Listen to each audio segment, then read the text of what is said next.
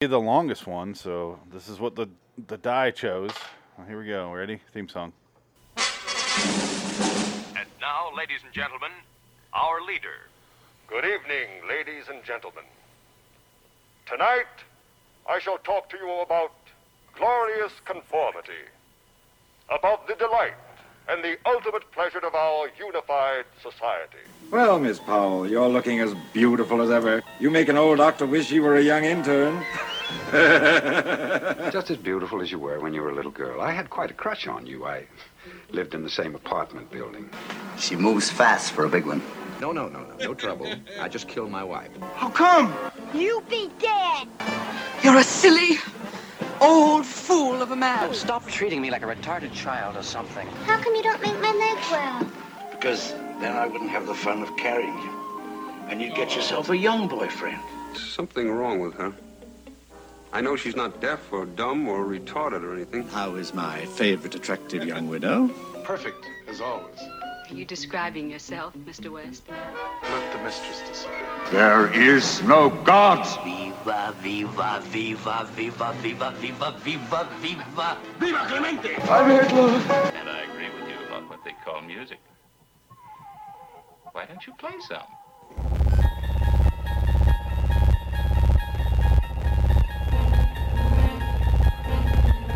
A lot of work. Bordering in Wonderlands, the Twilight Zone review.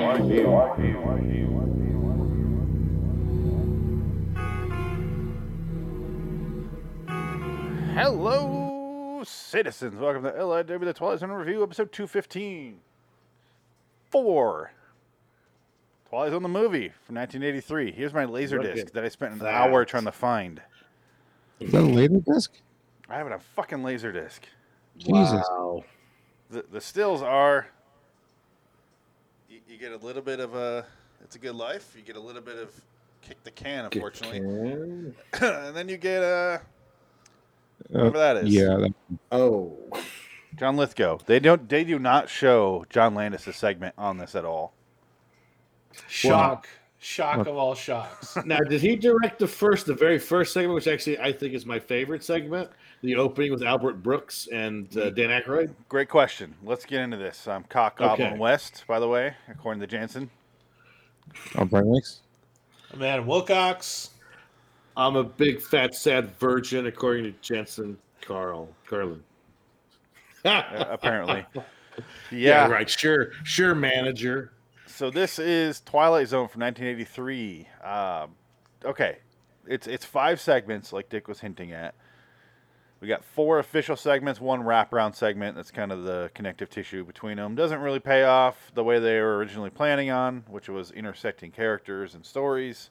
Instead, after, the whole Vic Morrow thing, they just scrapped everything and went, fuck it, let's just get this movie done. Nobody wanted any participation in this movie after that. They just wanted to finish it and go, yes, and let's get away from that. There's supposed to be sequels, never came out. It's like I'm actually surprised they even kept his segment in the movie. They probably should have just taken it out and made something new. Put that in. Well, you got to do it for Vic Morrow because it's a good performance. It's your last performance. It is a good story. I will tell you that. It's good. I actually like the segment. From what they salvaged, they made a good story out of it. Vic Morrow is good. He's so good in that part. He's really fucking good in it. Yeah, he's committed. Yeah. They took a shit episode and made a great premise out of it. Unfortunately, ended just horrible tragedy. But I mean, E for effort. Well, all the information that I read on it, you guys are probably going to correct me, and I want you to. Trust me. It's an original. They bill this as an original segment, but it's loosely based on Quality Mercy, a couple of other episodes, right? But they still but Quality of Mercy is like the real driving one behind and Death's Head Revisited, right? A little bit of that. I thought that was originally based on that, but no, it's just Quality of Mercy. Okay, because I'm just going off what I read off IMDb, and that was what they listed. They listed those two as the. I mean, you could, I suppose, because but that's nitpicky. Then you can throw. But in the credits, they list that as an original segment. It's not an actual episode of Twilight Zone. Right. But to answer Dick's question, John Landis directed the opening segment, which is a lot of fun. It gets you into the movie. Yes. It's Dan Aykroyd. I never thought. I want to say Dan Aykroyd saves this movie, something no human has ever said out loud. Dan Aykroyd and Albert Brooks. No, because they're great. They Dan Aykroyd has lost his fucking mind, by the way. They set up the mood. He was always fucking crazy. He's certifiable, but yeah, they set the mood and tone for this movie perfectly. Good vodka, though. Remember a thing? They're just flat out telling you this is nostalgia trip. Go on this nostalgia trip with us. Yeah, they're singing along the CCR, and then at one point they start humming theme songs back and forth, and they're guessing it. It's a fun game when you're 6 or 7 or somewhere on there, not 30, but this is 1983. I forgot that important little point that the Midnight Special song that they're singing got eaten by the tape deck, which is why I'm fucking glad that tapes aren't a thing anymore, because they did do that. And it was terrible. Yep. I just bought this. Sucked. Yeah. I just bought this. Turn on the radio. Doesn't work. There's nothing more horrible than when you hear that sound, and then all of a sudden tape starts shooting out of the fucking side of it. Yeah. Oh yeah. Don't miss that at all. No, thank you. You think fuck all that? Some Blues Brothers songs, and that would really tie it in. I had a large collection of cassette tapes, and I got rid of them, and I don't fucking miss them. I don't. No, fuck. That was the worst. I've replaced all of them with CDs, and I'm fine with that. I still have some cassette tapes, but CDs were just as bad. If you had a car in Michigan, where I grew up, it was every fucking pothole. You can fix a CD a lot easier than you can fix a cassette tape. That's for sure. Cassettes came back because of that fucking Guardians of the Galaxy movie. Like, for a brief time, cassettes had a comeback. And, like, swear to God, it was a real thing. Like, they were up on the charts again. 1 million sold. Like, a million copies. What kind of asshole collects outdated media? Get the fuck out of here. Laser discs, records, vinyl. Yeah, vinyls don't count, though. Because vinyls are cool. Outdated? What do you mean they don't count for outdated music? It's not outdated. This is a book. There's like paper in there with words on them and pictures. It's definitely outdated. Yeah, a book? What the fuck is that? That picture book? You trying to read? You fucking Jew. You must have taken our job. What? Space Jam? What? What did Frank say? Chopping down the rainforest for your big book. Yeah, exactly. Killed about 50 trees to make that book. Fuck you, Amazon. Literally. Fuck you, Kindle. Amazon Prime. I'll tear it down, rip it apart. Yeah. Okay, so the movie. After the first segment, we see our first segment, which is called Time Out, by John Landis. He directed this segment, and it's got Vic Morrow. He comes into like some weird southern country western bar, and he's talking about the Jews. He took his job, and the blacks moved in next door, and blah blah blah. Yeah. And we got the guy that we saw earlier, Adam, a couple weeks ago. The black dude. It's the guy that played X on the X-Files. He's also from Jason Goes to Hell. Yes. And he's like, "What the hell do you say?" And he's very understanding about this guy's racism for losing his job. Not his job, but not getting promotion. Very understanding. He's like, "Sorry about your friend." Goes back to his table. Sorry about your friend. Yeah, I'd be like, yeah, he gives up. He's definitely not wanting to fight. He just wants Vic Morrow to be quiet. Yeah, like just settle down, and because it's pissing him off, but he's willing to work through it. Definitely. Yeah. This opening scene, it makes me go, holy shit, this movie's PG. Yeah. Things have changed. Yeah. You could, this was pre-PG-13 PG, which is something else that Spielberg started. He started the PG-13 rating because he said, "I'm making my movie. I'm not. It's not R-rated. So if you don't like it, make up a new rating." And they did. They literally did. It was for two movies: Gremlins and Temple of Doom. Yeah, and Temple of Doom. Yeah. Both, technically, both Spielberg movies. Both fantastic movies, by the way. I know. Fucking ripping a guy's heart out of his chest. How beautiful is that? Kalima. You don't see that anymore. Kalima. Fucking pussy Hollywood. You know what's kind of funny is I was thinking about this. Speaking of exactly what you just said, is I was thinking about this episode as I'm watching it. I'm going, this is what the Twitter zone wants to do, but they don't have enough balls to do it. Instead, they have to go, this is how you should feel. I'm like, you used to show your bad guy as a supreme bad guy. Like, this guy's spouting out racist shit in the bar, and he goes to Nazi Germany, and he goes to And Vietnam. Well, it's the only way this to episode goes work. goes way out of its way to say, well, this is what it's like, motherfucker. Yeah. Welcome to the shit. That's the point. Like that's the whole morality play. That's the fucking point. That's what I'm This getting at. guy has- yeah, exactly. Nobody sits him down and goes, well, now you know what it's like. We understand that visually watching this guy go through this. Nobody explains it to us. It's nice not being talked down to all the fucking time. But you could tell this is what Thank you, Jordan Peele's Hollywood. writers want to do, Yeah. but they're just Yeah. too big of pussies to do it. So instead they're like, they're immigrants, but they're aliens. You get it? So they're supposed to be, you shouldn't really fit. And you're like, and by the end there's no sting to what they're saying. There's no balls attached. So you're just like, what do you do? I get what you're trying to say, but calm the fuck down and show me a bad guy. Like, wow. Show me someone I'm supposed to hate, and I get why I'm supposed to hate them. And who's not a white guy. It's way more offensive. Well, the whole point is if you want to deliver a morality lesson, do it in a fashion to where you get where somebody's coming from. That's where they never do that. They just want you to immediately pick a side and tell you what's wrong. Like just like exposition. Like you said, puss out and not commit to the fucking project. You know. All men are bad. They still want the PG-13 rating, you know. Yeah. Yes, but this episode just goes for it, and makes me question his friends who are like, oh, "Can you quiet down?" That's what I'd be thinking. I'd be like, I was waiting for one of them. At no point did any one of them say, "Gosh, man, what the fuck is your problem?" They so did. You know that they're bad too. No, they were not on board with the volume he was saying it at, but they were on board with what he was saying for the most part, because they weren't going like, "Holy shit, this is coming out of nowhere, guy."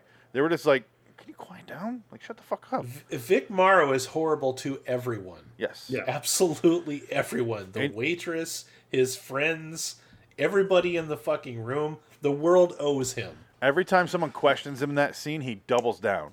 Yep. Wouldn't you be mad too if you were Vic Morrow? in reality, well, I mean, this is prophetic now. This is becoming his son's career didn't pan out because this was his comeback special. This was like a big comeback for him. This is following his alcoholism. Little did he know. Yeah, because little did he know that he was not going to live to see this. After Combat and before Twilight Zone, the movie, he was in a movie called Great White, which was a shameless ripoff of Jaws. There's a riff tracks for it on Amazon Prime that I recommend everybody watches. Yeah. It's fucking hysterical. I've watched it many, many, many, many times. Was he into Stir with Love with Sidney Poitier? Well, isn't he the what I was getting at is Vic Morrow plays the role that Quint played in Jaws, and definitely. He's got a fake accent, and he's talking about the dorsal of the animal, and every time they say dorsal, it's fucking hilarious.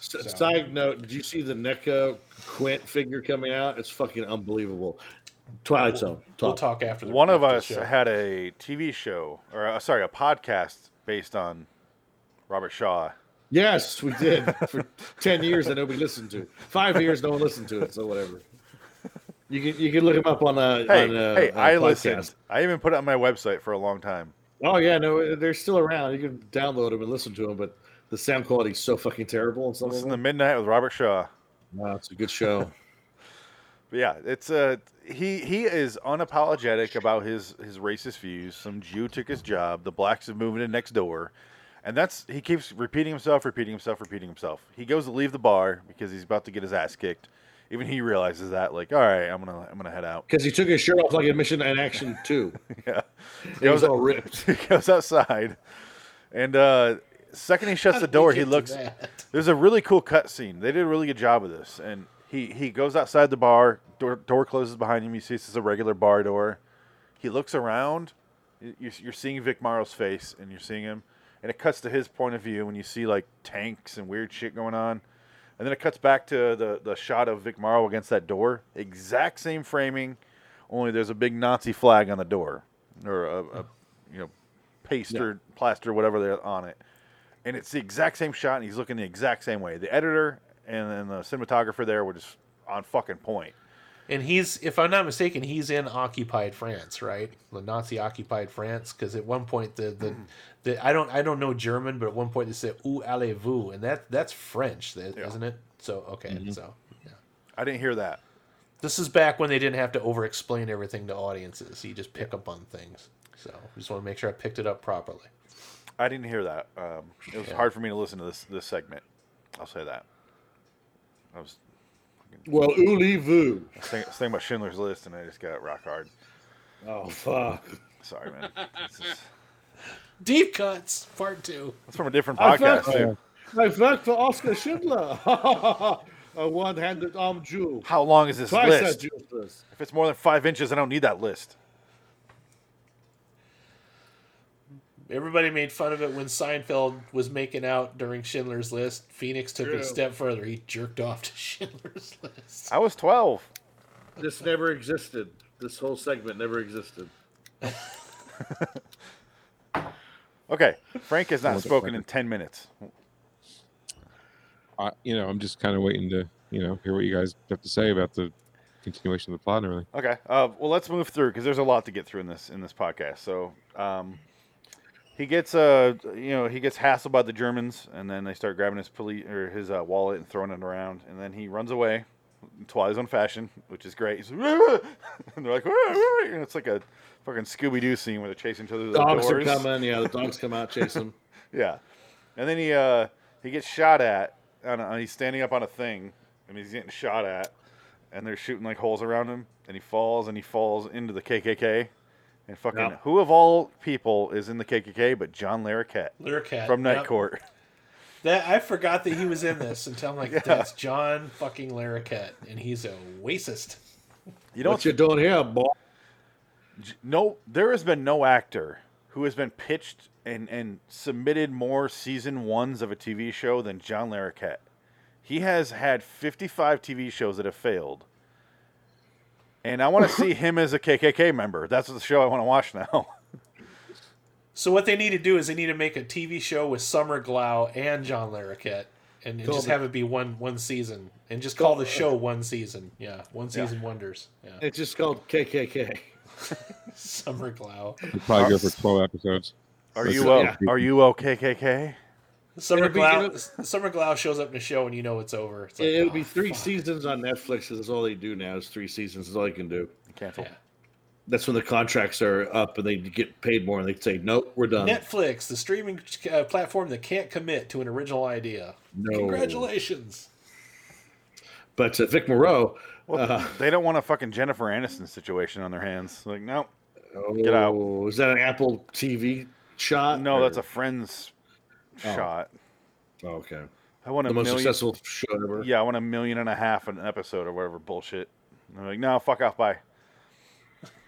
No, they got paid that. Yeah, Apple or Netflix doesn't want that. No, yeah. Yeah, they don't want to pay that much for that. They can't afford it.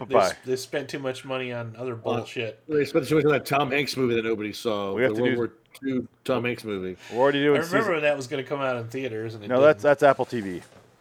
Yeah, Apple TV. Yeah, we're talking about Netflix. Oh, okay. They got to do Cutie season 2. Yeah, Netflix has Tom Hanks and his little daughter going to pageant shows. It's very, very unsettling. Yeah, it's weird. Wait, is that a true thing? Is that real? No. I don't know if it's real or not, but him and his little girl, they follow him around with a camera and go to leisure pageant shows. I'm not even joking you. Well, they say that Tom Hanks is a pedophile who has. So Vic Morrow, QAnon says that his daughter, daughter, not I like. said they. I didn't say who. So he gets in the KKK, and then it's still very uncomfortable. They start beating the shit out of him. He jumps into some water to get away from the KKK. He ends up in Vietnam. This is the weakest segment. You got that great shot where a guy jumps into the burning cross and it instantly catches on fire. Yeah. He goes up like a fucking kerosene dipped candle. It's ridiculous. And then Will Smith and Martin Lawrence come out of nowhere. And yeah, I was thinking the same thing. Bad Boys 2. Yeah, I was thinking the same thing. And then there's a really awkward circular shot. Michael Bay. Yeah. And then Jonah Hill shows up and he's like, I don't want to wear the mask. It don't fit. I can't see in this damn thing. Yeah. And then John Larroquette hits him. And then my wife spent 3 days waking him. You bet. And then the Blues Brothers made him crash into something. And then Brad Dourif shows up. And then the guy that plays Bull shows up and says, "Cut." No, Bull's in Richard Vietnam Mole because of the House. Richard Mole. Yeah, House is great. That's House, yeah. But well, here's the question I had with the Vic Morrow segment. Do you think that they should have taken out the Vietnam stuff because in the context of the episode, it doesn't make any sense, really? That's exactly what I was trying to say. Okay. He goes to Vietnam for some fucking reason because when you're watching it, you're waiting for some sort of resolution. But he goes to Vietnam. He gets chased. Some guy throws a grenade at him. The grenade blows him back to the Nazis. He goes back there. He gets in a train car. He looks at some people. End of fucking episode, right? He actually looks at his friends at the bar. He's trying to yell at him, and then they can't hear him. Yeah. But he's in the train to Auschwitz, and he's going, but that's it.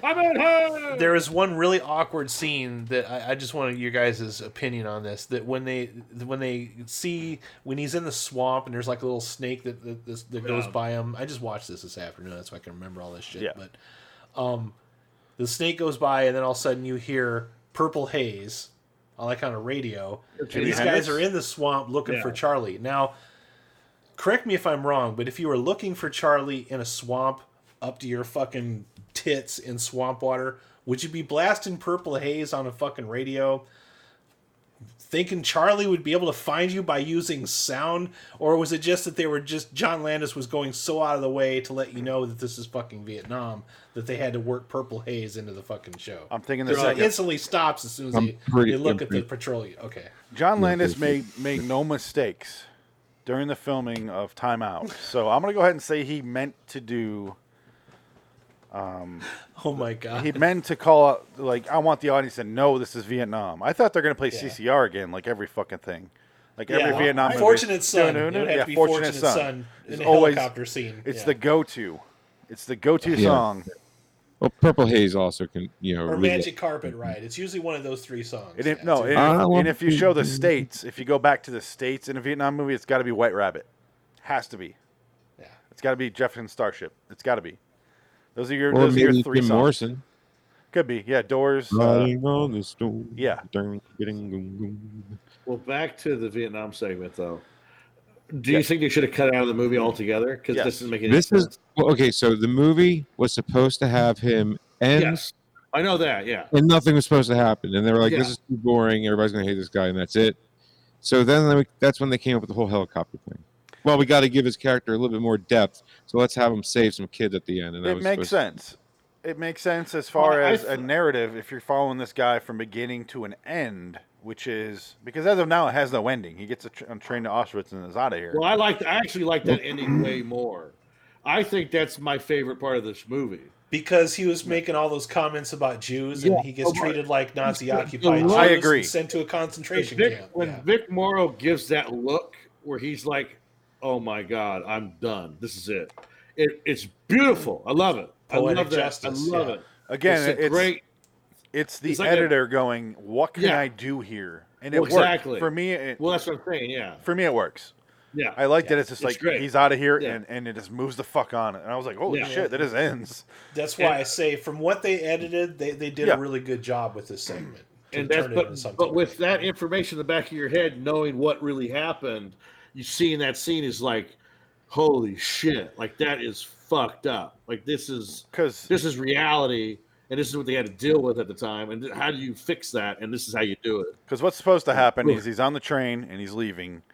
Somehow, I don't know how, they don't really get into it. He gets back to Vietnam. He goes to save the two kids out of nowhere because he sees these kids are being killed or about to be killed by the Viet Cong. Grabs the kids. Helicopter crashes and explodes, and he runs away. And then he takes those kids back to Nazi Germany or Nazi France, occupied France. And then they're with him there, and they kind of traveled with him. They're on the boxcar to Auschwitz. Yeah. Jeez, how long is this episode? It's just a couple. It's just like an additional 5 minutes, really. Yeah, if you think about it. Once you edit it up, yeah. But without that, you're kind of left with, oh, this guy's a dick, and there he goes, and you're fine. You don't think about more than that. But once you find out, because I watched this movie as a kid a bunch, and then I found out as a teenager about Vic Morrow and the two kids, and you're like, holy shit. So, for the audience that might not know Phoenix, why don't you go ahead and explain what happened to Vic Morrow, and then I'll tell you what I remember about it because I'm a little bit older than you. So. Yeah, they did the scene where he's grabbing the kids and running away. There's a lot of speculation in the trial and shit. I read all about it today. Yeah. But I'll cut all that out because who gives a shit. Basically, what happened is the special effect went wrong. The helicopter crashed in and sliced through the fucking kids and Vic Morrow, who's holding the kids. Yeah, a mortar went off prematurely and literally cut the rear. That's one version. Rotor. But then they did a thing and they found out that mortar wouldn't have done that to that plane. There's a whole back and forth. Okay. I'm just saying this is what happened in the trial. This is what the trial covered. Yeah, sure. And they went, the back end of that helicopter would not have been destroyed by that mortar. It wasn't close enough to burn it up. It wasn't close enough to affect it. It blah, blah, blah, blah, blah. It was a freak accident. Freak accident. John Landis blamed the special effects guy. The special effects guy said the director was telling us to get lower and lower with the helicopter. The kids were not. One thing is true. John Landis said they were illegal. They were not supposed to be there at night. It was a midnight shoot. Yeah. The kids were not supposed to be there. The parents They were sued put him. in the table. Jennifer Jason Leigh sued him. The daughter of Vic Morrow. Fucking I everyone. didn't know that was her daughter. Yeah, Oh, everyone in the world sued this guy. John Landis and Steven Spielberg are no longer friends because of this. I don't blame him. The reason why the next segment is what it is because Spielberg's like, I want the fuck out of this thing, but I'm contractually obligated to do this. Steven Spielberg could have went to prison over this. John he Landis was put on trial too. Like that's the thing. Yeah, I think he distanced himself to cover his ass too. Well, of course he did. John Yeah, Landis for sure. went to trial like 7 years later in like 1990. It was 2 trials. Yeah, he wanted Eddie Murphy to be a character witness. Eddie Murphy refused and said he'll never work with him again. He said Vic Morrow has a better chance of working with him than I do, which is hilarious and cold. Did he really say that? He said Did that. he really say that? Wow. That's fucking great. And now that you set that up, and I'll then tell you hold on, what I hold on. Okay, sorry. And one last thing, and then he showed up and did a John Landis movie, Beverly Hills Cop 3. So I was just There going you go. Yeah. Yeah. 10 years after Trading Places. What I remembered because I was really little when this was going on. I was grade school, and I remember that this movie was so controversial that a lot of people just flat out didn't fucking go see it. My parents were actually wanting to go see this originally, were pretty excited about it, and then once all this was out in the news and that this actually happened, they were so shocked by what happened that a lot of people didn't go to the movie, my parents included. They were going to take me to go see it, and they're like, I don't want to go see something where somebody got killed making it. I can't watch that. And so I didn't get to watch it till several years later when it came out on HBO. And it took a long time to get to HBO too. This is one of those movies that they kind of wanted to forget about, And Well, I don't even think it has a Blu-ray release, does it? To be honest with you, Adam, does, yeah. like if it didn't happen that Foreign. way, I Gotta get probably foreign. wouldn't have seen this movie as much as I did because when I was growing up, like back in the '90s at HBO and all that, that's when it first started coming on. Yeah. Seeing a lot. That's where I discovered it because I got into Twilight Zone really young. My grandparents watched it, my parents watched it, and they were excited about that movie coming out. And the controversy was like on the news every night, and I had a hard time trying to understand that a guy that I used to watch on TV, it was for the age that I was, it was really shocking. Like I just remember that being taboo, and it's been pretty much the point where. Twilight Zone has been really popular in my family, but we barely talk about the movie because all of this weight from what happened drags it down. You know what I mean? My family, we talk about the movie all the time because of what happened. We make lots of Vic Morrow jokes in my family. Well, I mean, it really sucks because, kick the can. It sucked then. It sucked now. Moving. We're not there Are we yet. moving on to kick the can? No. Okay. Was that the second segment though? I thought that was the third. Unfortunately, it's the second segment, and I mentioned that to Phoenix earlier. We were talking. I said I remember that episode being towards the end of the movie, not literally the second fucking episode, because up until Kick the Can, the movie so far is perfectly paced, like from the intro right into the first segment, and then you get to the second segment, and it slows this movie all the way the fuck down. It just comes to a crashing halt. Which is funny because it was basically shot in a week, if that. I think because Steven Spielberg was like, "Kick the fucking can." What can you do with that? I agree, days. Frank. Kick the can's a 6 piece days. of shit. Because Steven Spielberg shot in 6 days. He said, "I'm fucking out. I'm doing this. I'm contractually obligated. We're done. I'm gonna shoot it when I'm out. I'm done." And it was after. That's what happened. But Yeah. if I could, it gets fucking crazy from here. Frank, we've talked about this a little bit before when we talked about a Boris Segal episode. Okay. If you guys don't mind, this is something I knew from fucking forever ago, and I was rereading it on it today. Okay. So Vic Morrow had a premonition he was going to die with a helicopter crash. He mentioned this on a previous movie where he had the lines of dialogue. There's like a line of dialogue where the guy's like, get him here now or I'll have your head. And the guy's like, we'll take a helicopter there to get you. So there's all that weird shit. And then he mentioned before shooting this scene, he had a premonition he's going to die in a helicopter crash. Okay, so there's that. Boris Sagal, who's the director of Twilight Zone episodes, and also directed Vic Morrow in a movie before this. He is the father of Katie Sagal. You know, we all know who she is from Married with Children, Futurama, and Sons of Anarchy. Sons of Anarchy. He was a directed some Twilight Zone episodes, some with helicopters in them. One of them was the Last Arrival, or the Arrival. What's that last called? Is it called Last Arrival? I'm blanking on the name, but he directed an episode. He directed a helicopter movie with Vic Morrow before this, and then he walked out of the helicopter he was shooting to go shoot a scene and turned the wrong way and walked into a helicopter blade. That's how he died. There's a bunch of weird helicopter shit. Holy shit, yeah. Weird helicopter shit involved with these like guys that are in this really tight circle. It's like the weird poltergeist shit that you read about. Or all this like weird think this is creepier than the poltergeist. The poltergeist shit is definitely some bizarre shit. Yeah. And also Steven Spielberg has been indirectly attached to both of these fucking mediums. So another fun fact, Spielberg has not directed a good movie in 20 years. Well, that's for sure. Yeah. And he's retired. He's done. Good. He's not making anymore. He wants to do West Side Story, which no, he did. It's done. It's in the can. But that's his last movie. Okay, it's supposed to come out in December, but COVID. It's not. So it's done. That's his last movie. He's done. As well, he should be. I have not seen I don't think I've seen one since Terminal. That's 2004. Yeah. The last one he did that I liked is I liked his take on. I know Frank doesn't like it, but I liked the War of the Worlds. I enjoyed that one. Oh, War of the Worlds! I like Lincoln, but it's a play. And Minority Report was fun too. And Lincoln, the problem with Spielberg is he never knew how to end his movies. He's a terrible ender. And Lincoln has the same problem. It's the ending sucks. They're at the wrong theater. Yeah, no, that's what happens. Yeah, it's so misdirection. It's a shame that this was Vic Morrow's last performance, though, because as we said, it was a good performance. He was actually he was committed great. To this. Fucking great. You know, probably the greatest thing he's ever done. He's so good. I was sitting there on my phone watching this movie, making my notes. I wrote, "This guy's fucking great." Who is it? Oh yeah, it's Vic Morrow. Oh shit! And I got really sad.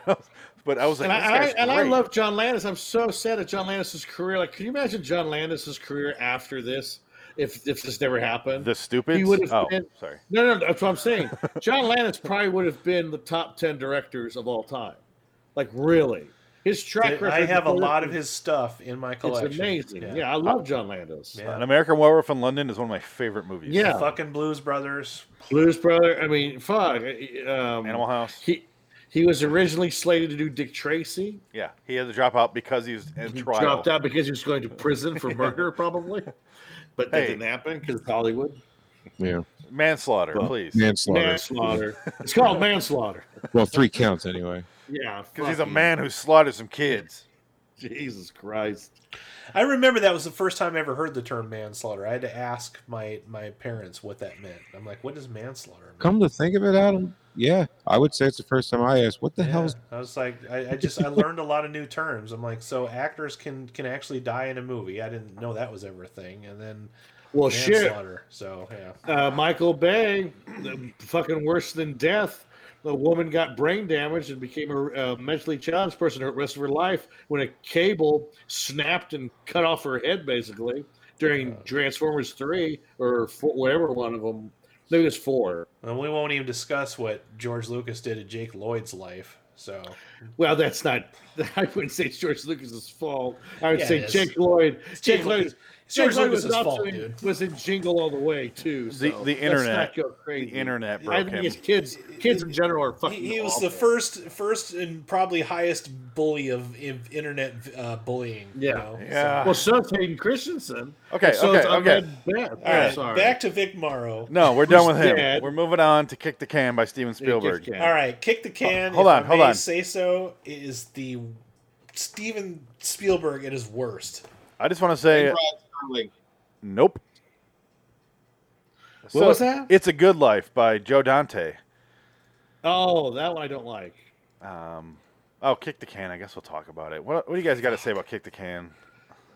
I hate it. The funniest thing is like it's so bad. I was laughing at it. It was when the kids are staring, young minds, and they're doing that shit where they're doing the Steven Spielberg stare, where it's like, and then the music swells, and that's literally all this episode is. It's that one trick that he's done in every episode he's ever made that has kids in it. It's like do the long stare, blast the fucking music, and then you're falling asleep while you're watching it. And Dick Halloran shows up, aka Scatman Carruthers. I'm falling asleep listening to you talk about it.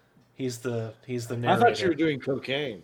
Oh, me? I wish. No, I thought you was doing coke. No, I'm stretching because I'm in fucking pain right now. It's fucking terrible. This is my first time standing It's a terrible this much. episode of Twilight Zone, and shame on them for sticking this in here, because it's like, the movie sets up, it's like, here's a trip down memory lane for people that enjoy the Twilight Zone. By the way, here's Kick the Can. Fuck you, Steven Spielberg. Was that the original idea, or was he going to do another episode? They were originally going to do Monsters of Maple Street, which they should have. Okay. That should have been happening. In one of my favorite episodes. 156 episodes to pick from, about a quarter of them. Right? And Kick the Can is what you come up with. Fucking can. Fuck you, Spielberg. The only way... The easiest one to do, probably. Here's the problem. Yes. Yeah. Well, because again, if he chose a worse episode, like if he's like, I'm going to do The Fugitive about the weird pedophile alien, I'd be like, all right, that's weird. That's bold. But this one he went... Starring Tom Hanks. I want to do the safest route. He chose the laziest, safest route because of what happened. I get it. Sure. Once you hear about this all happened after the Vic Morrow thing, you're like, okay, yeah, I get it now. Yeah. So I'm not really mad at him. The Can makes so much sense now because I could never figure it out before. I was going to say, because of contracts and the way things are, otherwise, what would happen today is you would have kicked Spielberg off the project, brought somebody else in with some balls, and they would have done Monsters of Maple Street and not done Kick the Can. Because Kick the Can is so bad, it lowers it a whole letter grade for me. Not even contracts. It's because he's the name. He's the reason this movie's getting made. Right. He got his career starting directing Night Gallery. So he's attached to Rod Serling, which is weird to think about. To a degree. I mean, he directed a lot of TV in the 70s, though. And, that's the thing. And let's not ostracize a whole lot of, like, for some reason, the mass of the Twilight Zone, like people who really love the Twilight Zone. For some reason, there's like a group of them, and they're a lot older, so I guess it's an age thing, but they love Kick the Can. I don't understand it. I don't either. That's because you're not decrepit. They're I'm wrong. Just saying, I'm just saying, like, we're in the minority of thinking that Kick the Can sucks because a lot of big Twilight Zone fans. Nostalgia. Let me. Yeah. People almost pick it like to be too cool for the room. Almost, it's one of those things. Like, I swear. Well, I think it's just the unabashed story of old people becoming young again is just sweet. It's saccharine, and we are all horribly cynical people. The four of us. Well, here's probably the thing. the most cynical people you'll ever meet. When they bring, that's true. We are a bunch of cynical bastards. Well, I don't know about on this Frank. show. Frank seems a little bit more happy, But but the problem that, like Frank and I just said it earlier, this episode, this segment, which is what they call them in the credits, they don't even have names attached to them. They don't have Kick the Can and This is Boyd's Life and all that. Credits just says segment 1, segment 2, segment 3. Yeah. This segment, after what we just got seen, slows everything the fuck down. If you insisted on keeping this episode in the show, you should have pushed it down like after a Boy's Life or something like that. Or This is a Good Life. It should have been like that Simpsons episode when Homer pretends to be an old man in the old folks' home, and he took someone else's place because the guy ran away. It's so cringy. It's like you just meet these people, and the movie acts like you're going to give a shit about any of them, and then it's like, show these old people, then show these kids, and then show them as old people again. The end. And it's not true at all because old folks' homes are fucking havens of just sex, and more sex. The first thing you hear up in there, dude. The first thing you hear in the episode is, you might be old, but don't stop fucking. That's the first thing you hear. This is reality. You know, I'm sorry, but Parks and Recreation did this bit better. Okay. No, I'm telling you, the second drug that they give, other than is Viagra and gonorrhea drugs. Like they're fucking in there. I don't blame them. Why not? Missy That's all worked they got. for Yeah. 10 years, man. For 10 years, she worked in old folks home. It's There you go. insane. It's insane how many of them get pregnant at 70. As Josh said on Red Letter Media, they're all jacking and jilling in there. A lot of abortions up in there. Oh my god. Yep. Can you imagine? Now I want to see that kick the can. That's what I want to see. Frank, what kind of 70-year-old hasn't had a hysterectomy or gone through menopause? Yeah, really. There's no way. I mean, there's a law of averages, right? And the ones that made it through, they're just, really putting it to good use. They give birth to some weird chud baby. No fucking thank you. Well, You got to discard that like 300. That chud baby becomes the orderly at the old folks home. He just always works there. He never left. They get a And raisin, that's what ends he up is. like My Bloody Valentine, like stalking people Well, in no, the hallways. I think the one, the 1 year there was I think 14 of them got AIDS. There at you like go. 75. They're not going to live long enough to die of it. I wanted all of these people Okay, to get HIV then. AIDS. All right. Ugh. So, okay. My mother was a 75-year-old patient here. Are you fucking Elephant Man? What was that? Shut What, up, you Eric. have a- Exactly. you have a Shut up, Eric stroke Stoltz. coming out? Yeah, well, he's a big fat. Or another stroke? I'm here to wash the bedpans. I am Dick Halloran not a shows up, and all I monster. wanted to do is go, "Hey, Dick, what about room 247?" You don't go there, boy. I need a You teddy bear outfit. shine. You stay out. He also has the same powers in this, right? Scatman? Yeah, he has Same powers shit. again. Weirdly Go enough, figure. yeah. You know, there's a term for this that Double Toasted used. I'm gonna borrow it. They call it the mystical magical Negro. Is what Yeah. they say. Will Yeah, Smith. that's the word they use. Will yeah. Smith, Bagger Vance. 80s movies did that shit, and this is like a really bad example of it, but it's exactly what those guys talk about. So Morgan Freeman, every movie he's in, he's the magical mystical Negro. He's so good. Yep. If But you he's want it, so good. Morpheus? Morpheus, yeah. Yeah, really. Candyman. Candyman. He's the I'm bad looking at guy. the I'm Candyman reaching with pitch. that one. Yeah. Fast and Furious. Yeah. But I was getting it's like a Oh, The bad Rock, right? it's a bad combination of Filipino. two Spielberg movies I absolutely hate. No, he's Cocoon and Hook. I Well, fucking Cocoon hate, is I hate Ron those Howard. fucking He's movies. Samoan. Cocoon's Ron Howard. Cocoon's Ron Howard, so you Yeah, can't okay, be whatever. too mad. So It's Batteries okay, are not man. included. Batteries Yeah. not Spielberg included. produced That's that. He Spielberg produced did it. do that. He Okay, produced so it, this yeah. is that and Hook blended Yeah. together. Oh, God. I like the movie a lot, actually, growing up.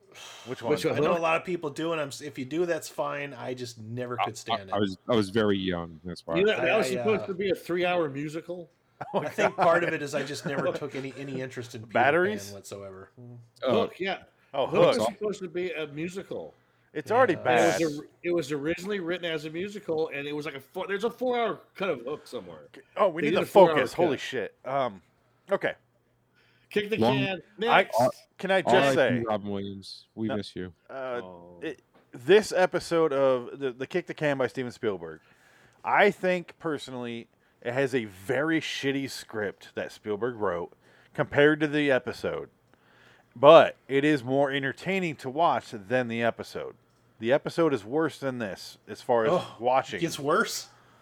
But the script for the original is way superior.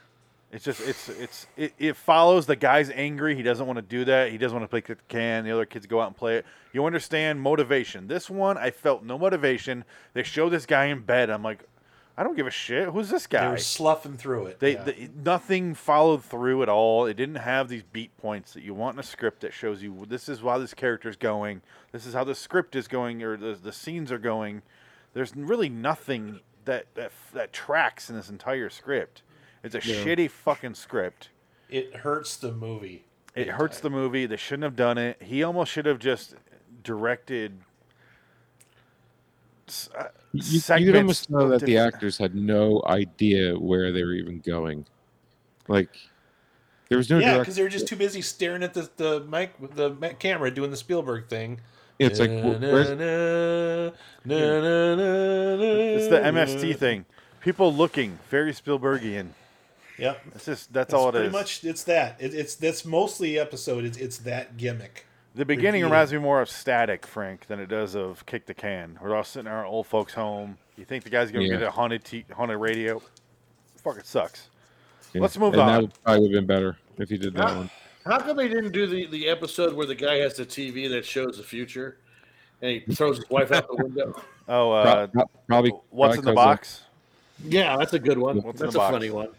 Yeah. What's in the box? Terrible, but funny. Could have been John, better than this. John Goodman could have been in it. That is his prime. He's around Like that you time. said, Frank, all those episodes, and this is what you came up with. This was literally a fuck you to the movie. I can't name one episode he could have chosen to remake that would have been more boring than this. I can't name one. I genuinely can't. The one Bewitching about Pool. the obsolete man. Bewitching Pool. You are obsolete. That one. Thank you for removing him for saying that. Yeah. Obsolete Man would have been way more entertaining. It's my second favorite episode. Yeah, it is. Fuck yeah, that's you. number 2, Dick. Oh, sorry. I didn't realize. Who's Dick? Yeah. Let's see if we can do this in real time. He was right here. There was 4 of us. You gotta believe me. What's a Dizzy You gotta Lou? believe me.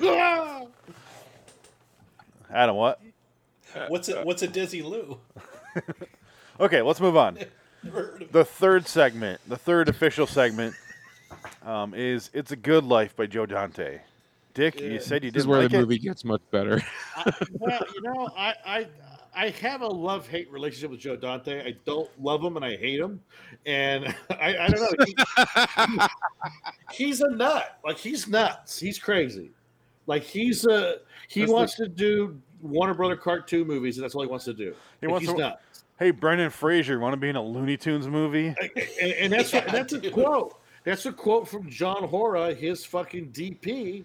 Because remember, in film school, we had to deal with John Hora, and he said, I don't know what happened to him. He just wants to do Looney Tunes movies. That's all he wants to do. Like, that's it. That's all he wants to do. He wants to do cartoons. He wants to do Burying the X, whatever the fuck movie he did. But isn't Alexandria Daddario in that movie? Yes. Oh, my God. I'd bury my ex in that shit. She's the absolute number one for me out of Oh all my humans. God. All humans. She's sick. It's like disgusting It- how hot she is. It's It makes me ridiculous. wonder, am I human when I look at her? I go, Yeah. if she's a human, I don't know what the fuck I am. I think she's with what's his name now? I've been From trying to Baywatch. figure that out for a while. You are Oh, not man. cute at all. Let's not talk about her. It just makes me mad. Oh yeah, it's annoying. Okay, so It's a Good Life. Watch True Detective Season 1. That's all I'm going to say. So It's a Good Oh, Life. fuck yeah. Fuck yeah. Joe Dante. I really love this segment. Greatest It might be TV. my Really? favorite one. It might, Really? It's up there. It's either this or Nightmare. Yeah, It's a wow, toss-up okay. for me.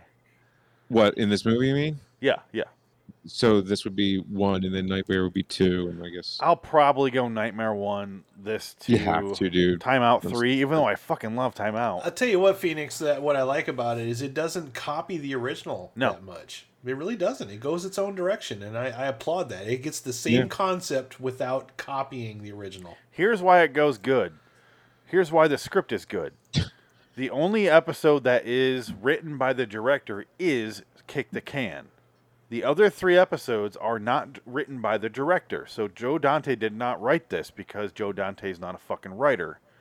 So, someone Stay else... in your lane. Yes, Don. stay in your fucking lane. Spielberg has Never written said it scripts before. before that I liked, and most of them are kind of... He's the blandening. Like, I want some more... He's like the mayo that you put on your fucking script. He says, here, I wrote this script now, and I kind of made it more boring. Stephen Whatever. King. Here's some romaine lettuce to make it look pretty. Yeah, but Joe Dante did not write this. And so they took the script. The original episode, Bill Mumy is a crazy kid, and his family is just being tortured. You feel the torture more in the original episode than this. This one focuses more on like the whimsy and the quirkiness of it. It's kind of like Tim Burton directed it more than Joe Dante, really. It get a little bit of that vibe. Yeah. Yeah, okay, I can agree with that. But visually, I love this fucking episode. Because basically Yeah. it starts off, they're at a diner. She's there, she's eating her sandwich, she's looking at a map with Dick Miller, who looks fucking fantastic in this. Yeah, dude, I would have Yep. And Dick Miller has to be in every Me Joe too. Dante movie, so of course Dick Miller's in it. He shows up in both Gremlins movies, even though he dies in the first one. He gets like killed by a anyway because he's Like, that wait, cool. wait a minute, wasn't he dead? He gets killed by a bulldozer into his house, and he's in the second one somehow. But Well, you never see his body crush. That's so it's true. all They right. don't show his dead body, so he could have That's true. survived that. Okay. Suspension of disbelief. But Movie magic. he's showing her the map, and he's like, "This is this." They're throwing a lot of this is. You take a left at Beaumont. They're throwing out a lot of TZ references. And Yeah. and Names and shit like that. Yeah. there's a kid. Huge douche killed, by the way. That moment, it was like, Yeah. Who wrote that? Who wrote this segment? Who was the writer? I don't know off the top of my head, honestly. Oh, I'll look pull it it up. up. Yeah, someone else could look it up. well, like the original one. No, the movie version. I think because George, didn't Beaumont write this? George Clayton Johnson wrote this, the Oh, that's TV who it is, version, yeah. I think. Yeah, Sorry, you're the right. movie version. I think he updated it. But okay, let me. The little kid's playing a jukebox or a little video game, and he keeps tapping it, and then throws off the boxing match that's happening while these three hicks are arguing over. I bet money on this, and then the guy gets up and beats the shit out of a fucking like 7-year-old or however old this kid is, He throws really him against. does. He knocks him down and hits his head and everything. And then our I was main like, character. yeah, nice right hook there. Yeah. Our main character, who I know Frank doesn't give a shit, but she is named Helen Foley from Nightmare as a Child. In my top 5 of episodes, if you remember. Of course, little Marky. She's little Marky as she grows up.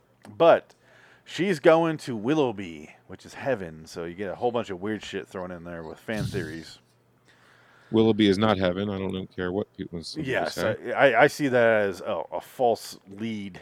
It's basically a trick. I see it as that. No, yeah, Willoughby's the one where he falls off the train and dies, right? I don't see that as heaven. I see that as That's not Willoughby. fucking heaven. Willoughby's like the devil's trick. That's fucking hell. Yeah, that's what that is.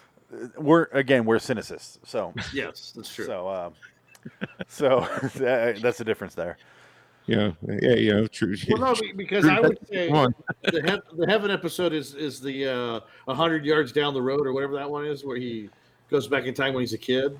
Okay, It's a Good Life is written by Richard Matheson. Oh, okay. There you go. What about There the you new go. one? Thank you, Adam. You're welcome. Because I knew it was. Is that the original script or for the movie? This is the movie, Richard Matheson. Oh, okay, there you go. It's a Good Life, Richard Matheson. Wow. There you go. No. Because I remember that the original writer did this part. I just couldn't remember who it was. Here's what trips me out. Okay, so I'm looking at Prologue, John Landis, Timeout, John Landis, Kick the Can, George Clayton Johnson, Richard Matheson, Melissa Matheson. Yeah. So you had to have 3 people to fuck it up that bad? Oh, is Melissa Matheson Richard Matheson's daughter? No, because the names are spelled differently. It's Okay, spelled Mathison. All right, okay, that's right. I know that Richard Matheson has a son that's a writer now. Richard Matheson is spelled Matheson. Okay, yeah, but he has a son that writes now too.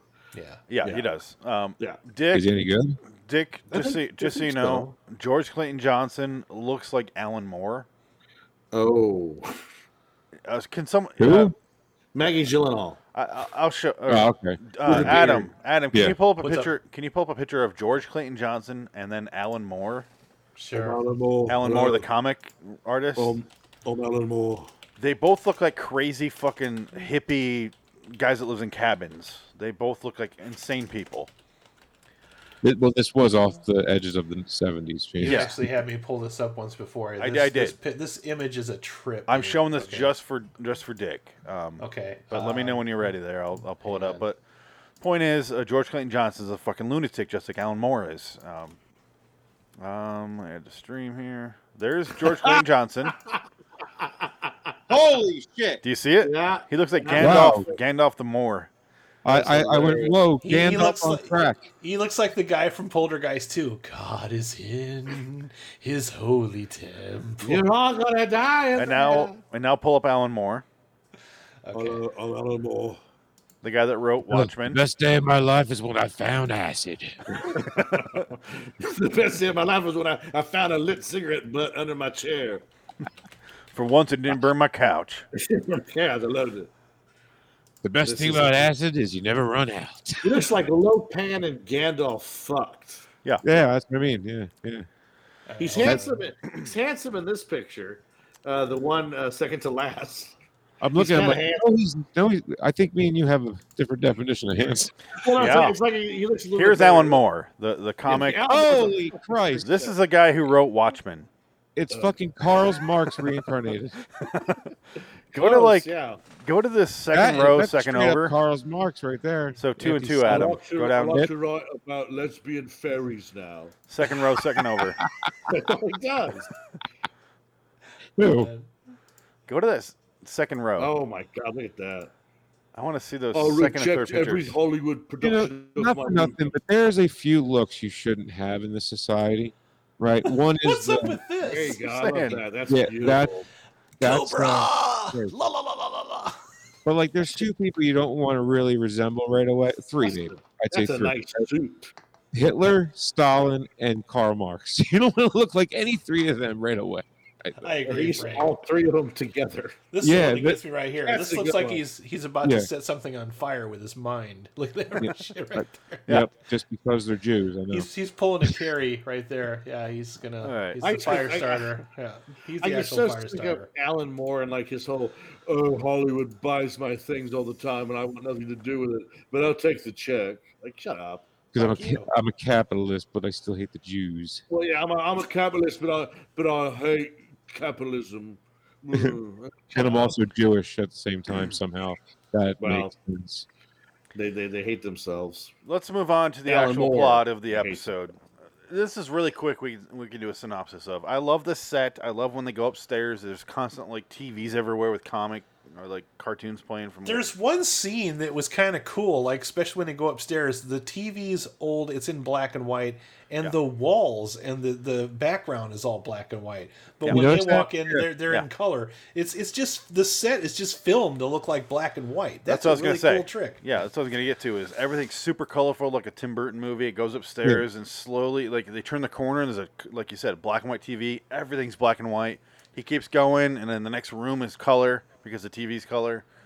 And then he announces, I'm coming downstairs, and then they're all downstairs. For some reason, they don't walk anywhere from the stairs. They're sitting on the stairs smoking cigarettes like crazy. Well, they're going through her purse. Yeah. When the lady that finds the kid, they're going through her purse because they haven't met anybody in probably quite a while. Like cannibals. They're like, ransacked. They're like smoking their cigarettes and losing her lipstick and squirting her perfume all over them and They everything. take her dildo and stick it in her twat like real quick. Yeah. It's just fucked up. It's crazy. They make Nancy Cartwright look like she's 12, but she's 25 here in this scene. Well, she looks like she's 12 in anything now. That's true. She's 63 she's a freak in nature. or something like that. Yeah. She even sounds like Bart when she just talks. It's crazy. Yeah, she's gross. Wow. She's just gross. She's wearing like a schoolgirl outfit. She's not going to school. She can't leave this fucking house. Man. And she gets sent into the cornfield, right? There's no cornfield in this. Not a cornfield, but she gets sent away to the. She gets sent to Cartoon Land. Yeah, oh, that's right. Yeah, the cartoon kills Which is her. cool. So they're doing something different. It's the same concept, but they're doing and something. And then Nightmare on Elm Street ripped that off years later. Yeah. Also, what I liked about it is Joe Dante remembers a lot of those older cartoons that they kind of stopped showing on Saturday morning because they were so weird. I taped some of those on VHS. They used to show them really early before the kids get up. Some cartoons that just look like they're just the stuff of like a bad weekend of mushrooms. You know what I mean? So they are terrifying. There are some dark cartoons. That's from why. the past That's that kind of we what didn't get to see. Ren and Snippy came from. Is that shit? Yeah, that era. Mm-hmm. But they didn't mention any Perry Como records or Pete Schnapps. There's none of that, which is hilarious in the original. I was hoping. I was hoping too. But instead, it's all cartoon based. He makes Nancy Cartwright go away because he finds a doodle that she drew or someone drew. They all blame it on her. It's Bart Simpson. Yeah, they blame it on. Can we talk about his dinner? Oh yeah, yeah. This is his birthday. Eric gets every day is his birthday. His birthday, and then they're eating for his dinner. Well, first of all, they're asking him, "Where's the dinner?" It's in the oven because they literally don't know where the food is because obviously he just makes it happen in his mind. The dinner is paper plate. You got one of those little, remember those little fucked up ice cream cups you used to get that had like the stripe in it shit? The shit cost like maybe like 99 cents for a fucking cup. That cheap shit that you eat with a stick. Fudge stripes, chocolate chip cookies, and then he had a cheeseburger that's got fucking peanut butter on top of it. It was fucking horrible, dude. And they're all going, "Oh, it's so good! It's so good." With the lady eats it, she's like, "It's got peanut butter." It's like, yeah, of course it would have peanut butter. It's best that way. It's so good. Oh Well, god. they actually do make a peanut butter burger somewhere. It exists. Yeah, you don't want to fuck with It's that. not my thing. Yeah, but it No, does I exist. can't imagine putting that on a cheese. You know, there's a lot of strange things that people put on cheeseburgers. I'm kind of a purist when it comes to that. Like, Yeah, I would agree. Craziest I'll get is maybe some portobello mushroom and some bacon. You know, I mean, I don't want bacon. You have to have bacon. fucking crazy shit on. I don't want chili on my cheeseburger or any of that kind of shit on there. So you know, Well, I want to stop you there. You know, I just, of course, everybody's like, yeah, this is our favorite food. It's great. And it's just, I'm like looking at it, I'm like, I can identify everything on that plate. And should I feel bad that I know everything that kid's eating? It's like, stuff I ate when I was a kid, or maybe I wanted to, or maybe I didn't want to. Oh, it's so gross. It's weird. And potato chips, of course. Yeah. Yeah. So, they put the potato chips in the sandwich, don't they? Or in the I don't know if if I remember correctly. They probably dipped it in the ice cream. You know, because they don't want that sweet flavor. They're just like, they want anything salty because they all have is sugar. And it's like, that's the only salt you're going to get is a potato chip.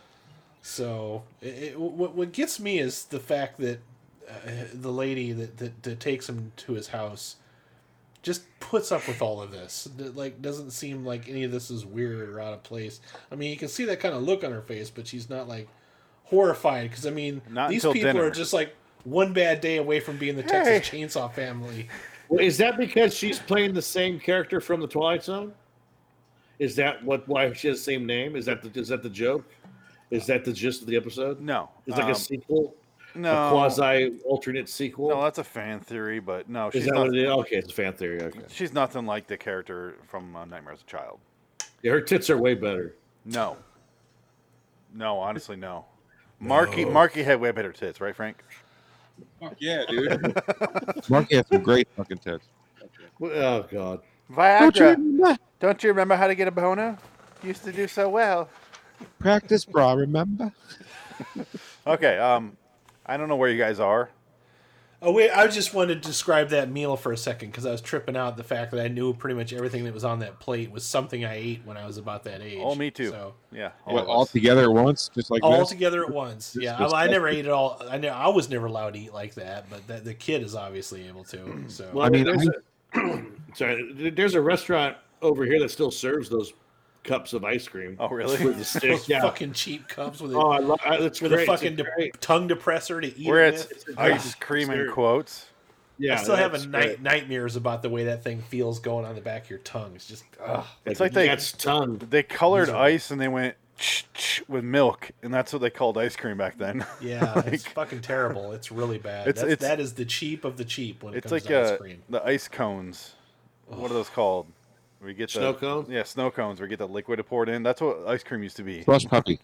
You had to make yourself believe it was ice cream. Yeah, but he had Italian ice. What else was on that? There was the ice cream. There was potato chips. There was a burger. Fudge stripe cookies were on there, and then the burger had burger peanut butter with on it. peanut butter, which I want to try.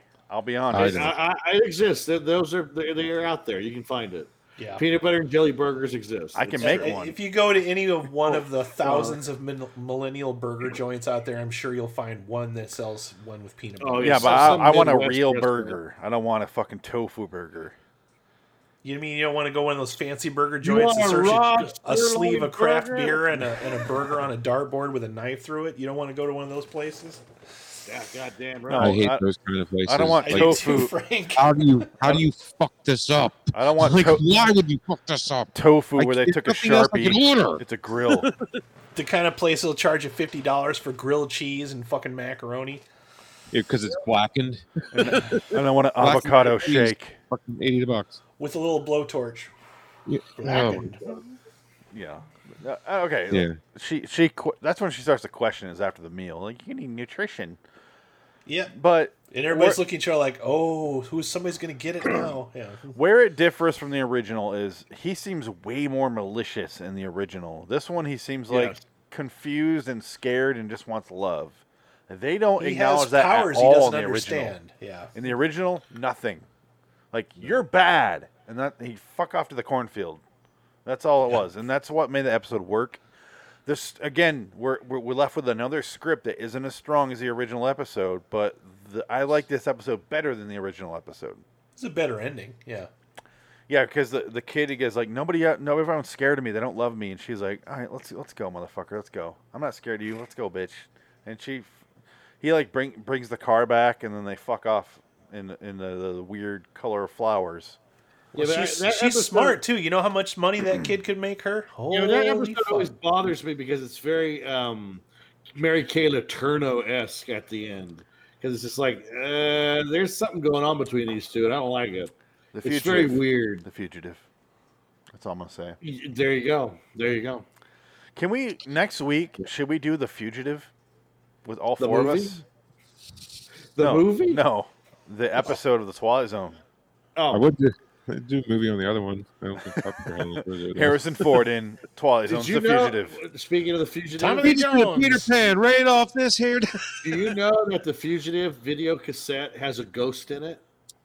No, it doesn't. Yes, it does. Apparently, this is the producer of The Fugitive is on record.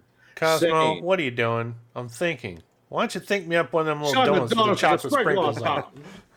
No, there's the train scene, and it's only available on the VHS copies because the digital copies erased it. There's a figure in the train shot.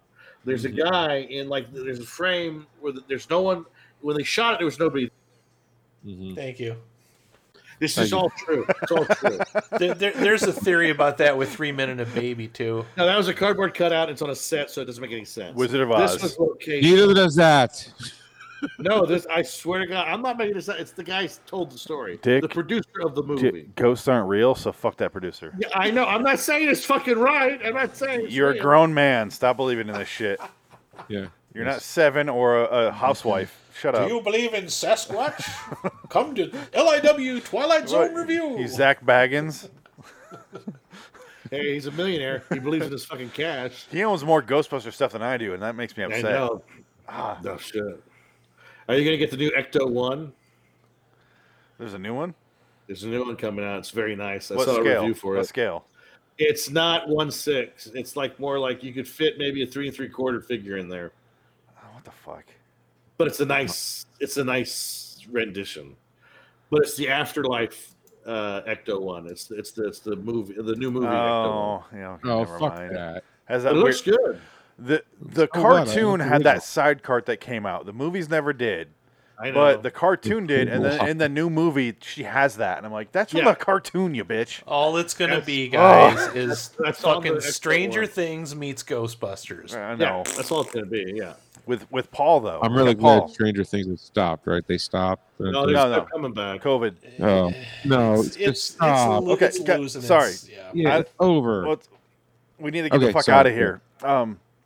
Next segment, the last segment, is the best segment. Nightmare at 20,000 Feet by George Miller. Holy shit. First thing and last thing I want to say, really, that's important for me to say is I wish George Miller did shit like this instead of Babe Pig in the City and some fucking penguin thing. And Lorenzo's Oil. If he did shit like this, he'd be in the fucking top tier of directors. He did really Fury would. Road, and that's fucking magnificent. Yes. Again, you got to look at his Justice League movie that never happened. He would have made that great. If he had given a chance to do shit like this, where he did like toy psychological shit like this, where he was given full range, like kind of like there's a lot of directors that do this kind of like psychological shit, like a David Fincher. If he did something like that, if he followed that career path where he chose the scripts he wanted to do and do it, he would be so fucking good because this directing is so good. But he did choose his own scripts because he wrote all of his own scripts. I know. That's what's weird. He likes pig movies and penguins. He likes animals. He's obsessed with pig shit. Pig shit. He likes fucking animatronic pigs. Methane. Pig shit. Oh, man. Because fuck, here's Witches of Eastwick. That's a great George Miller movie. No power, no border town. That is Mad Max 3. Master Blaster. Well, I watched Happy Feet, the both of them, for the first time recently, and I'm like, all right, Elijah Wood, I can deal with it. I love Elijah Wood, and I'm watching it, and the second one comes around, I'm like, I have no idea what the fuck's going on. It was watching for the kid, not for me, and I'm like, I have no idea what the fuck's happening, and I'm like, I know George Miller directed these, and I'm like, this is so upsetting. And then Babe, and this. They must have made some money though. I grew up on Mad Max. I fucking love Mad Max, and the Fury Road. Show the kid Road Warrior. She'll like it. Fury Road is my favorite movie of the year. I do have my favorite movie of the year on the website. Go to lawstudios.com. I do my favorite movie every year. Fury Road won, way ahead of every other movie that year. Fucking Revenant wasn't even close. Fury Road is like the movie of the decade. I sat in the theater when that came out. That was the first time I ever went to one of those D-Box movies, and it was in 3D. And I swear to God, tears were coming down. Like, it was so beautiful. Why the fuck does Avengers Endgame make $2 billion and Mad Max Fury Road barely cracks 350? Like, because what people the are fucking fuck? Stupid. That's why. What the fuck? Like, why? Have you been to a movie theater lately to see the clientele? I understand that, but it's the same shit. This is here, Frank. Let's do it. This is the movie theater. Mm-hmm. Yeah, kids that don't know what Mad Max is, and if it's not superhero shit, they don't give a fuck. And then us in the back row going, enough. This is awesome. Oh, crying. Get him, Max. Greatest thing about jerking off is I can keep on going. And then crying when Max's car gets ruined in the opening scene. You're like, oh no. You know how many times his car has bought the big one in this franchise, though, man? And they always find a way to bring it back. It's been destroyed in every single one except the first one. Yeah. First one didn't get destroyed, but and now they're going to do the Furiosa movie. No, I don't think they are. No, they are. It's happening. They've been talking about it since that came out. No, it's Cass. It's Jodie, the girl from the Queen's Gambit. If it's not Charlize Theron, I don't care. Well, I don't want that storyline. I want Mad Max. Time out, Adam. Fucking 100%, brother. I'm with you there. I agree. Yeah.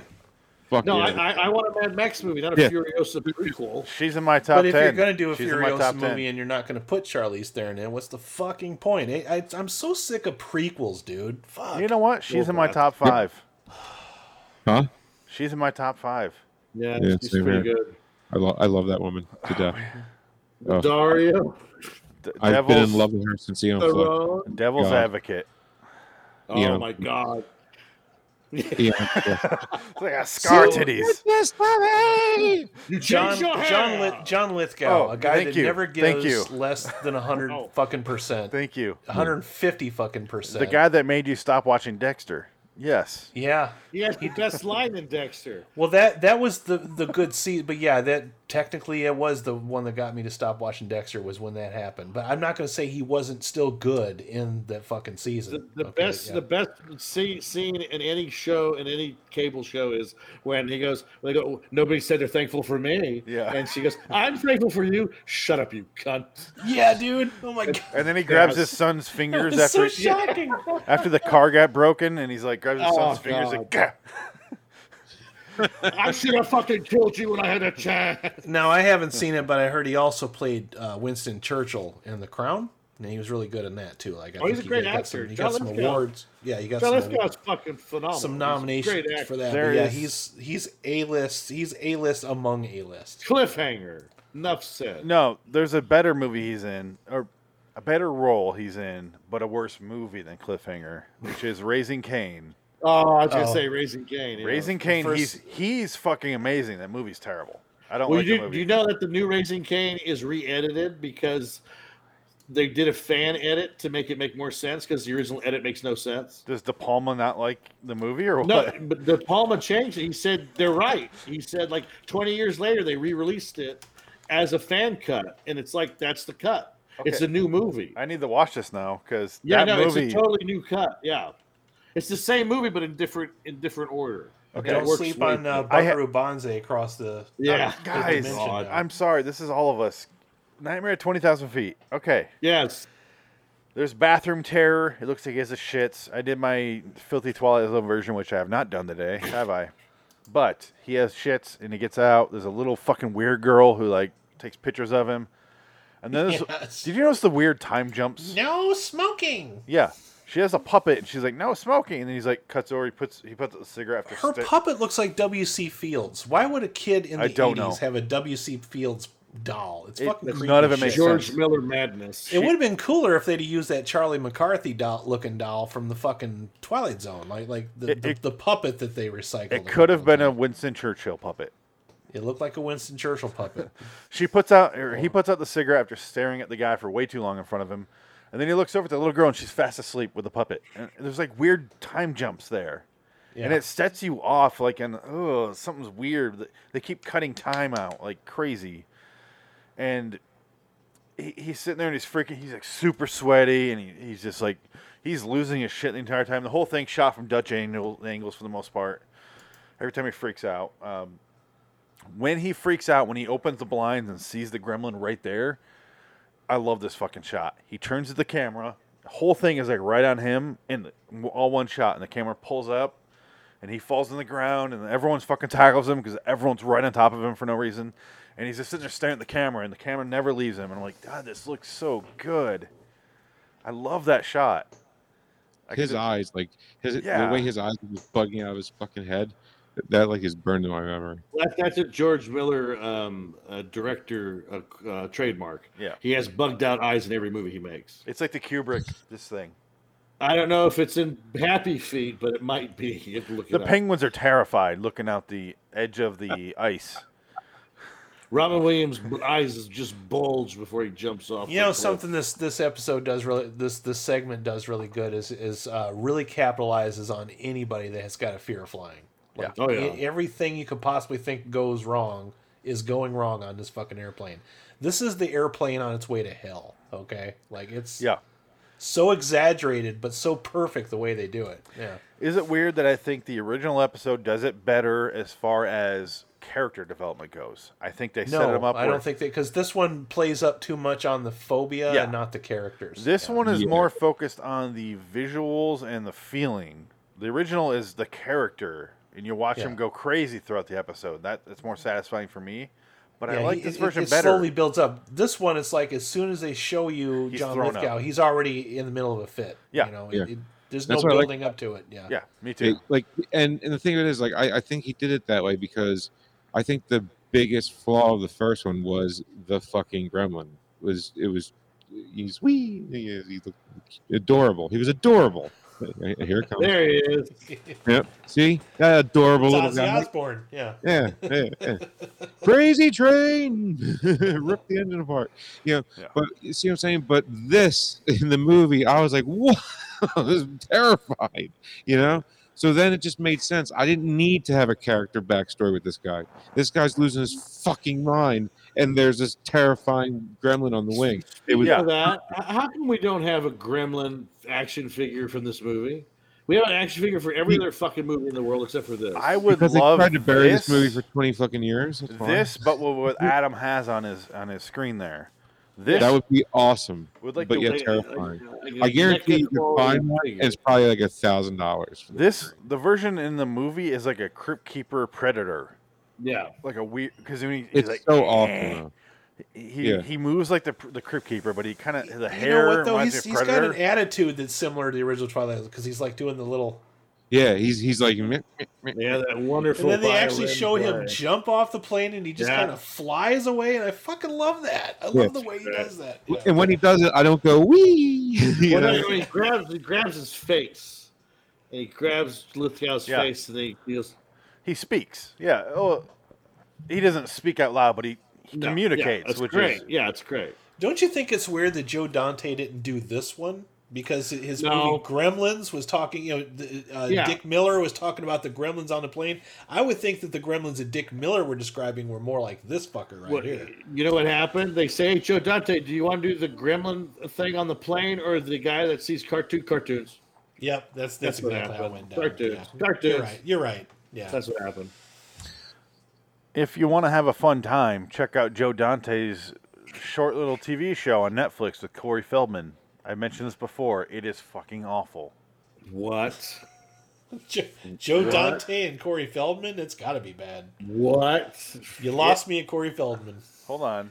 When was this? I mentioned this before. It is... Let's see. I haven't seen Inner Space in a while.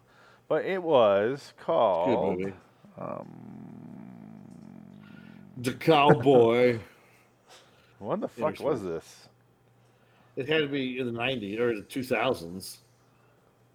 Yeah, but I don't see it on his list here. Maybe it's been erased. It's like gone. Everybody has jumped ship from this catastrophe of epic proportions. Maybe you dreamt this. Was this a dream that you had?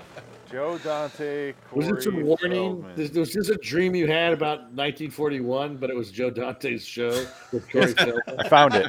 It's called Splatter. He hasn't finished the dream yet, Desi Lou Dick. Give him a chance. You're going to get killed if you keep on that dream. Let me read this because this is the greatest sentence you'll ever hear for guys on the bottom row. Splatter is a 2009 interactive short horror web film directed by Joe Dante, produced by Roger Corman, starring Corey Feldman. It was created for Netflix. Wow. Someone dropped their mic. That was me. That was a mic drop. That was a mic drop moment. That was pathetic. That was so It was bad. literally a mic drop moment. Oh, my God. Jesus Christ. That's you ever having a bad day, or you're stuck in the John and there's nothing else to do, just Google any random Corey Feldman music video and just watch and sheer terror. What's that? Millennium That guy 2000 takes himself serious. Millennium? Millennium, yeah, Extinction Millennium or something like that. Plot for Splatter. After committing suicide, a wash-up rocker returns from the grave to torment the 5 people who betrayed him in life. Audiences will get to vote which character lived and died. It's The Crow. It's 20 minutes. No, it's a series, but it's all like these little segments, but they're all together. It's 20 minutes. So watch it. It's called Splatter. It's on Netflix. It is not worth your time, but it is fucking terrible. I hope he made a lot of money making it. That's all I'm going to say. It sounds like the experimental movie that Bob Gale wrote in the 90s where it was like pick your own adventure movie. Remember that? It was released like for a weekend. It died so badly. It was an experiment, and it was on Siskel and Ebert, and they talked about it. They said it's not a movie. It's an amusement park ride. Yeah, Why is it in a theater? It's nothing new. They're Frank. called role-playing games. Yeah. Frank, you're the one of us who likes Black Mirror. Did you watch Bandersnatch? Oh, is that the movie? Yeah, that's when you could choose what you want. No. Okay, nobody did. None of us. I didn't watch it either. I don't want. Yeah, No. I've seen. When I saw Black Mirror and then I saw 2 hours long, I went. But the fun thing about that, I haven't seen it, but you can choose. It's like a choose your own adventure thing. You can. Here's what I want to see, and it gives you options, and you can click that, and it shows you that. Me personally, as I'm watching it, I can pick the shit. You use the remote and pick the. Yeah. Yeah, I'm not going to do that. I want to do that, but I don't like Black Mirror that much. I enjoy it. I love Black Mirror, and I don't want to do that. I don't want to interact with the show. Just fucking make a show. Show me the thing. I don't want to work for it. Show me that shit. I mean, show me my disappointment. I mean, you made White Christmas or whatever it was called. It was amazing. That was a great episode. Crocodile was really good. And then the other one with the little dog chasing him, that was great. So, he's on the plane. Oh. He's on the plane. Engine 1 gets hit by lightning. And he can't complain. He can't complain. He's sitting there, and it's rain outside.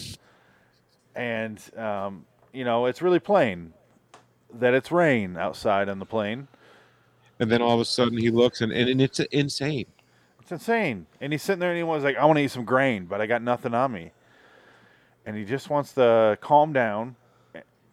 I like the original because they try to calm him down. His wife is there to give him drugs. She's there to root him, to give him some sort of connective tissue to the plane and to regularity. And we have the only nobody thing they're missing is that scene from the movie Airplane where they're all lining up to calm down the one fucking person. They've got like ropes and guns and like a monk. poison. Yeah. Here, I'll handle this. Just stand there with the computer like this. My favorite bit in Airplane is when he's sitting there and he's like, and I never saw her again, and you know it's been 13 years. You know what I'm talking about? And it's just like her feet are hanging. She's hanging in the airplane. That's it. But she's like 10 I feet fucking up. love that movie so much, dude. Oh my god. Also, how the one guy with the sword, he's just. He just dumps kerosene all over himself, lights a cigarette. How creepy! How creepy Peter Graves is with that little kid on his You lap. ever seen a grown man naked? Yeah.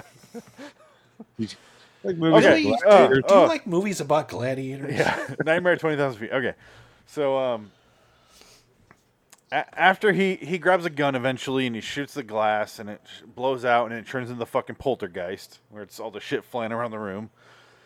And he goes out and he tries to shoot the gremlin, but he walks up and he bites the fucking gun in half. And then he's just like, great scene. No. It reminded me of 30 Days of Night. He's like, oh God. He's like, no God. It reminds me of that. Danny Houston. Danny Was Houston. great in this movie. Yeah. But he bites the gun off and he kind of like throws this spermy stuff on his face and he's like, whee! He flies off. And then they land. John They had Lithgow. the great violin playing after. The music's really good. Yeah. Was it Jerry Goldsmith that did it? Music. Jerry Goldsmith did the music in this one. For the whole thing or just segment? The whole thing. The whole thing, surprisingly, yeah. Because Yeah. I was thinking, I'm like, did he get Johnny Williams to do the fucking Sunnyvale bullshit? Johnny Williams didn't want to come anywhere near this shit. He Good. was like, Yeah. fucking, who's I wouldn't want my dead? name on this either, but it was they were still trying to do those John Williams moments where it's like you're letting the music take over for a bad performance. It's cheap. Yes, but anyway, back to Nightmare. They immediately cut to the close up, just like they did with Shatner. But with Shatner, they had kind of a wide angle where you see two people on the other side. But this one is like really close, and he's just like, and that's how I saved everyone. I'm gonna be a hero, huh? And he's clearly lost his fucking mind. There's no question in this. He's lost his mind. Yeah. In the first one, you're kind of like, yeah. Either or. I'm Well, all right. He's Now. being pulled Yeah. away in an ambulance driven by. He gets in the ambulance. Oh, first we see the plane, and it's chewed to shit. It like completely fucking. You can see the claw marks. There's no mistaking what happened there. I was so happy they showed that too. Also, like, you know, guy, they the had airplane, to show that. one of the airplane repair guys was Frank Marshall. I saw that little trivia tidbit Yeah. today too. So, But I love that he's smoking a cigar, and he gets up there and he's like, He says- "Let me know if there's any fuel leaking." yeah, It's like, I you know probably that was on beforehand. purpose because I laughed pretty hard. That was when a it happened. joke. That was definitely a joke. That's awesome. He gets up there, and you see the claw marks. But then we show John Lithgow in the plane, or the ambulance, and he's just like, he's kind of looking around, and we have that overhead shot of him. It looks great. And then we see that who's driving the ambulance? Nothing but a little bit of Dan Aykroyd. My least favorite Wanna see Ghostbuster. something really scary? He was like, "I'm gonna play some music." He's like, "I love CCR." And then love Creedence. he's like, "So I heard you had some scares up there in the air. I want to see something really scary. It's called Nothing But Trouble from 1991." Oh, my only directorial debut that I wrote. I got a dick for a nose. It's bad enough that RLM did an entire episode on Nothing But Trouble. But I would say that one of the greatest Simpson Halloween segments is the spoof on this. Yeah, with the And it's more bus. of this than it is the original episode. Well, let's there is definitely. Is it this one? Oh, here it is. Otto, you gotta do something. There's a gremlin on the side of the bus. Bordering in Wonderland, the Twilight Zone review. Oh, dear Lord, some sort of hideous monster. Oh, isn't that cute? He's trying to claw my eyes out. I remember that one. The great one. That's a great episode. They also did It's a Good Life. Yeah, they did. They Hello, my honey. Hello, my baby. Hello, my regular. I love school. This one's for you, Bart. This station's not called like this anymore. Now it's called Bonerland. Okay, let's get the fuck out of here. Right, we're way too over. I think we've got all the points that we wanted to talk about. We're like an It's- hour over. It's an enjoyable movie. I think it'd be like a 7 or 8 out of 10 for me. I can't really decide. Somewhere between there. The low points are definitely everything about Kick the Can, the way that it grinds the movie down to a halt, and the fact that it deters the momentum enough to drop it for me. As much as I like the Boy's Life, it's a Good Life segment. Why do you keep calling it that? You got to I think don't know for why DiCaprio and De Niro. Don't know why I can't fucking get that shit straight, but it's a little like I still like the original better, but I'd like this different take of it. But if I had to choose between the two, I still prefer the original. So, but I like the fact that it wants to go in a different direction. It's going for almost kind of a redemption arc for the kid. The kid isn't just a monster like he is clearly in the original. So yeah, I'll say 8 out of 10 for sure. Okay, Dick. I'd say 8. I mean, it's kind of like, again, it's like 2 movies in one. You got the Vic Morrow sad behind the scene movie, and you have the last 2 segments, which are a lot of fun. So it's like, okay, yeah, it redeems itself after Kick the Can. It's really hard to do in an anthology movie. You know, right. It really it's is hard to grade them. Tales from the Hood did a really good job. Yeah, Tales from the Hood 2 is even better. Creepshow did a fantastic job. They're very few. I'm being serious. I genuinely enjoy Tales from the Hood. Mm-hmm. It's good. It's a solid movie. The sequels are fucking garbage. Yeah, the second one's terrible. I got up and walked out on that one. That's one of the ones I walked out of the theater on you saw that in the theater? I thought that was direct to Sci-Fi. It was in a theater, man. Direct to Sydney. Which one? Which one? Tales from the Hood 2. One. Yeah. Tales from the Hood 2 came out in the theater. There's no Clarence Williams. They replaced him with what's his fucking name? Some guy. You don't replace Clarence Williams III with anybody. No, he's fantastic. He's great in the first. Even sorry. in shitty movies, he's fantastic. I'm sorry, Frank. Continue. I'm sorry. That's on me. Yeah, I give it like a 7 out of 10. Yeah. As far as the segments go, because everyone else did this, so I'm gonna ask you to do it. As far as the individual segments go, how did they compare to the originals? For you. Okay, so for me, obviously, like the first one and being Quality of Mercy, and I didn't like the Quality of Mercy that much, the original one. So they did a much better job of it. So I'll give that I would give it like a 7, I guess. But comparatively, it was much better than the original. Yeah. Then Kick the Can. I hated it then. I hate it now. I have nothing to say about it. Nothing redeeming about it. No, it's pointless. The writing sucks. The story sucks. It's boring. Fuck that episode. Moving on. So 1 out of 10. I gotta give it at least something. Respect for the people that had to suffer through doing that and putting it on their career. So I feel bad for them. Excuse me. So. And then, obviously, the third one, which, it's a good life. I'd say it's my top 10, 15, somewhere around there of the original. But, I've seen it so many times. It's one of those where it's like the original's burned in my memory. So I did like the way they went with this one. They didn't just straight up copy it. So, that takes some balls sometimes to take something that's so iconic and copy it, but not copy it. But, you know what I mean? Yeah. And so I like that a lot, but I didn't like it as much as, even though they pretty much did copy it straight up, like step for fucking step, pat for pat, except for Lithgow's freaking out. Nightmare at 20,000 Feet was like 9 out of 10 for me.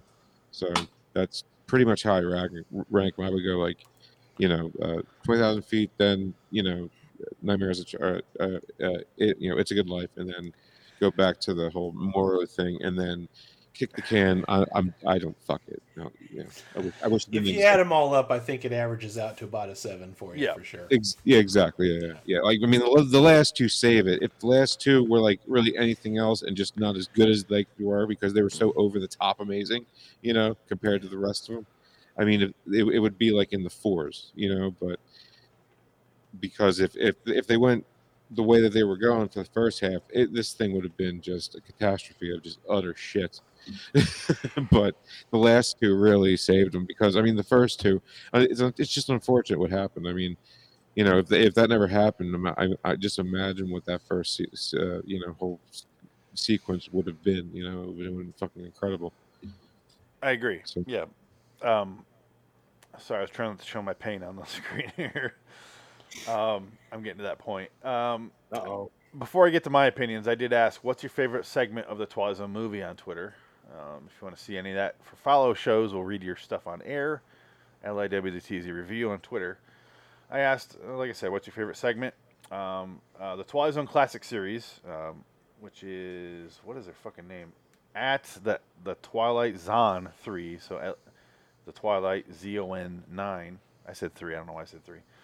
I wrote, sorry, I'm limping by right now, I'll be honest with you. They wrote, the start with Dan Aykroyd and Albert Brooks, do you want to see something really scary is great. My favorite segment of the film, It's a Good Life, with special effects by young Anthony. Helen Foley and Anthony's family blew my mind away when I saw it for the first time. Mm-hmm. They also shared the opening and closing scenes of Dan Aykroyd. Let's play a little bit of that real quick if it will let me. Is there any sound? No. There's no sound in that GIF. Okay. And then Dustin Miller at The Miller Effect wrote Nightmare by a long shot. And at Jolly wrote something that I meant to bring up, but I forgot. So I'm glad they did this because it's Third Rock from the Sun. There's a clip where if you follow Third Rock from the Sun, which I did, William Shatner it plays the what's his character name? The big head. Big head. Oh yeah. He plays Big like the giant alien head, overlord of John Lithgow. Big head. And they both mention something on the wing of the plane. Let's play that here. So, how was your trip, sir? Let's do the visual here. Sorry, I keep forgetting I can do this. Kristen Johnson. So, how was your trip, sir? Horrifying at first. I looked out the window and I saw something on the wing of the plane. The same thing happened to me. That's it. That's all it is. When that I aired, love that bit. I when that laughed aired really for the hard first when I saw time, that. I remember being in my His hat house. says, I love New Jersey. Yeah. I laughed so hard when that aired for the first time, and my family's like, "What do you?" I have no idea what you're laughing at. I'm like, "Come on!" Like I was 10. We didn't get the connection. Come Yeah. on, God. How you connect to They this? both did the same thing. Yeah. Yeah. Fucking stupid are you guys? I loved it, and I still do. But That's it's a pretty great good. little I've never bit. seen that. That's Oh, really? good. Yeah. I've never Yeah. seen that. Funny. That one passed me by. So. That's a sitcom that's held up very well. It has Joseph Gordon-Levitt. If you go back and watch it now, it's still funny. Yeah, all of it's it. a good show. It's great. It's Yeah. campy. That's why it works. Yep. It's the same thing Yeah, as the like- original Batman show. Holds up because it's campy. Who created that show? Oh, good question. I know wanna the say- answer. Wasn't James French? Didn't he do No, I think it's the same guy that did The Big Bang Theory. If I'm not, No, you don't think no so? way, no way. Adam, you looked I that hope- up. I hope Chuck Lorre. Yeah. Let me. He's supposed to get I better, think- not worse. I mean, think so- Adam's right. I think Adam's right. But let me double check, Let though. me describe my feelings on the movie here. I mostly agree with Frank. I do think some of the segments work better, but I still want to watch the original episode better, like more. Yeah, it's like I respect the creativity that you're going for, not going it beat for beat. But sometimes it's like, then you're just creating something totally different Yes. at this point. It's a Good Life and Nightmare are better filmed and better, like more production values put into the actual movie versions. But I Right. mean, you can't compete with the classics. But I still like those two more. But I don't want to watch them as much, if that makes any sense. I am wrong. Creators of Third Rock from the Sun is Bonnie Turner and Terry Turner. Oh, okay. I think they did Friends. Yeah, I think you're right. Kick the Can is garbage either way. I'd still rather watch the original because of the stories works better, but the visually and time wise, it flies by faster in the Spielberg version. No, I'm sorry. They did that 70s show. 70s show and that 80s show. But I don't And like. Whoopi. But I don't like the overly Jewish kid going, "Oh, my husband Bernie," and you're like, "Oh God." It gets draining, and like the kid swinging the sword around and jumping out the window. I'm like, what the fuck is going on? The timeout segment is the one that stands out the most for me because it's the most original. It is far superior to the original episode, which is kind of based on, not really. That episode stands out the best for me. It's what I think of when I think of the movie. Honestly, I think it's I think it's the. I wish it was the ending, but I think it's the only first because it doesn't have an ending.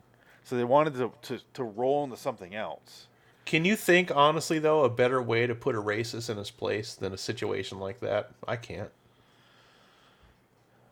American History X? Well, that's more of a redemption. But I mean, in as far as, if you wanted somebody to understand racism, complete role reversal. Like, put yourself in that situation and see how you feel about it. You know what I mean? It's that whole concept of you don't never know somebody till you walk a mile in their shoes. Yeah, I just had to delete my dad from Facebook. I didn't have to send him these places. Wait a minute. Wait, what? So, you all right, buddy? I posted all this. You should have seen this. Huh? I said I posted all this. You should have seen this. On where? On Facebook. I don't ever go on it. I'm sorry. Fuck you. So I try to stay away. I know. I gave it a 7. I gave the movie a 7. Originally, I gave it a 6. I bumped it up after this recent viewing, and I'm like, because I hold that kick the can episode to such a regard where I'm like, it ruins the fucking movie. And this time, I was less affected because I'm like, here we go, here it comes, it's over, and I enjoy the rest of the movie. It's not as bad as the critics at the time said it was. It's not as good as it could have been. Yeah. Nobody's going to deny that, There's some right? lost opportunities for sure. If Spielberg did Monsters Do in Maple Street, I'd love the movie way more because that's one of my favorite episodes. And how much could he really fuck that episode up? Not hard. It's pretty easy to do. It's very Spielbergian, that episode. Yeah. People looking and aliens show up. It's Spielberg. It's made for him. That better? At some point, I would like them to do this movie again. I think this is one that kind of warrants maybe getting another chance and do maybe some different stories and get some different directors in. You say that, and J.J. Abrams is going to do it. That's the problem. If you were to do it right now, it would be all the wrong people. It would be Kurtzman and Abrams and fucking Tom Cruise. Twitter and everybody else Zone would come in there and fuck it all up. So maybe 10 years from now, give it another chance. Bring in some new directors and try to make a love letter to Twilight Zone. Because Jordan Peele sure as hell hasn't gotten right. So yeah, but he's gotten a lot better at it. I'll give him that. They're improving. They have a long way to go yet. I love to see a Monsters on Maple Street, The Silence, something like that. Like where they keep it. That's almost something you can make a whole podcast out of. Keep it simple. Keep it simple and weird enough. I would love to see like a revamped Shadowplay, but you go tit for tat with that one. You guys should post that on your Twitter page. If you were to redo this movie, which stories would you pick and who would you have direct? I will do that. That's a great. So check out LAWTZ Review on Twitter. There, we'll find out more of that because I'm definitely interested. We got 4 more updates here. Let's go. 8 characters in search of an exit. Joss Whedon. It's 5 characters. Whatever. Some kid is desperate enough to play with a hobo toy. Fuck you. That's all I can say. You are just stuck on that hobo. That's all I can think about. Why is there a hobo toy? That's it. Because when I want to play with my characters, I need a hobo. Because if you have a hobo toy, you don't have to pay the royalties to anybody, Phoenix, for having product placement. Well, let me ask you this before we go.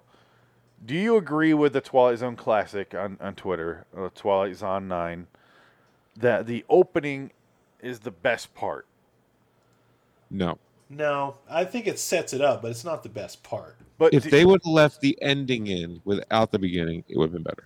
I do agree that the opening was really solid. Yeah. I expected them to fuck that up. I really did. But it hooked you in. They mentioned the Twilight Zone, which seems like it would ruin it for you, but it doesn't.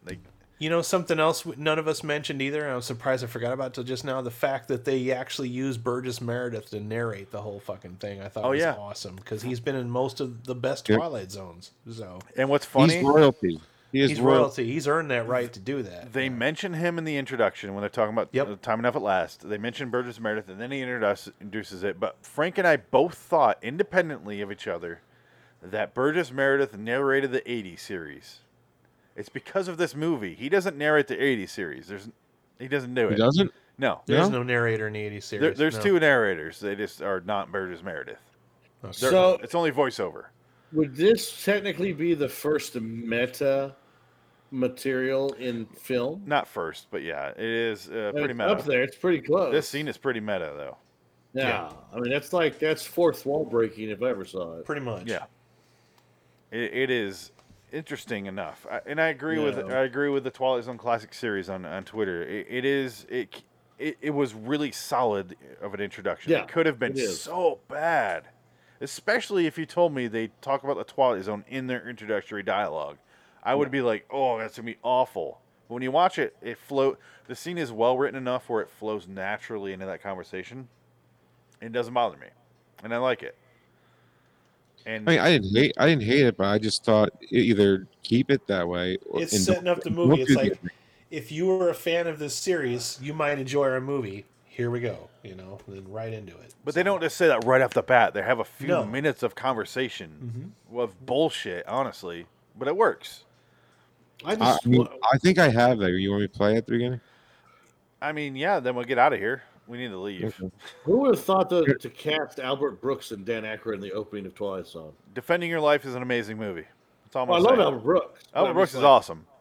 I love Albert Brooks, but yeah, it's crazy.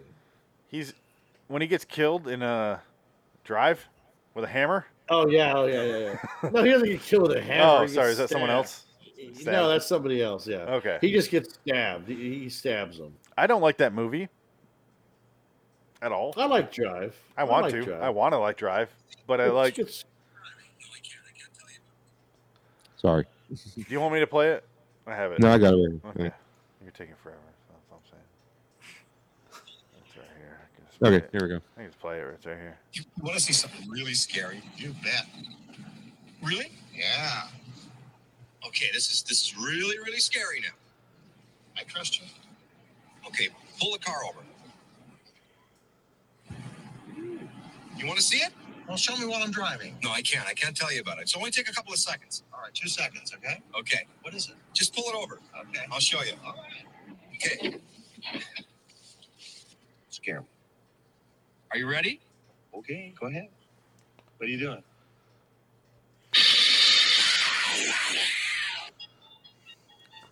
Thriller. It was one of those John Landis werewolf moments, just funny and then scary right away. Yeah. Why did you bail out, Phoenix? Were you about to? Did I screw that up?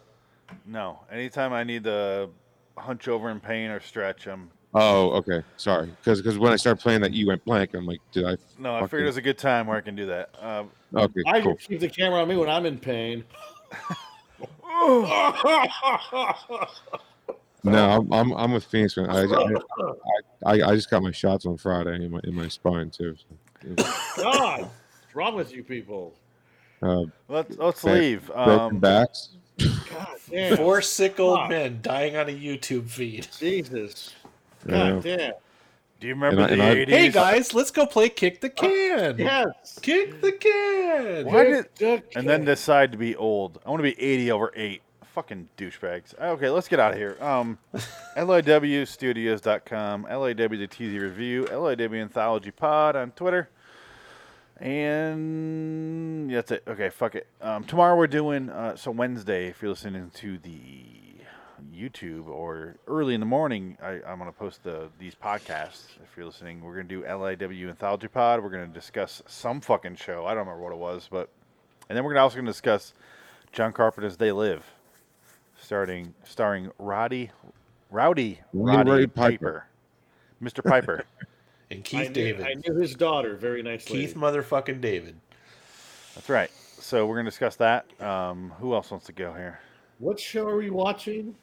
I don't know. Alcoa Goodyear Theater. Do you have that? Are we watching that live or what are we doing? Yeah, we're gonna. Okay. Yeah, we'll discuss after. Okay, I'm sorry. No, you're good. Adam. RaidersLostFlicks.com, Raiders Lost Flicks on YouTube. I'm reviewing The Expanse. There's 2 more episodes left in the season. Check it out. So he's gonna miss They Live because of that show. Unfortunately. So, yeah. Yeah, and I just want to say, my kid's finally home after 70 days being in the hospital. Preemies, fight like a preemie, right? That's the Welcome slogan. home, Jackson.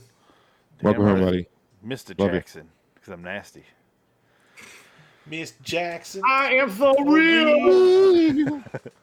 Never meant to make you know. Yeah. Da-na-na-na-na. Okay, let's get the fuck out of here. Until next time, in the meantime, I'm Phoenix West. I'm Frank Links. I'm Adam Wilcox. Tick, tick, tick. So long, citizens. He's so nervous. Dick, dick. I said dick. Oh, God. I said dick into a microphone. Ribbit. Titmouse. My mom's going to be so upset. Oh, I fuck. Was Dude, that it was crazy. Was Like- that another like, Simpsons reference there? No, Yeah. I'm sorry. No, Titmouse. Yeah, Titmouse. I was saying like it was so cool, man, because I woke up at like 2:30 in the afternoon, right? Because anyway. Frank, can I But- stop the podcast? Yeah. Yeah, right.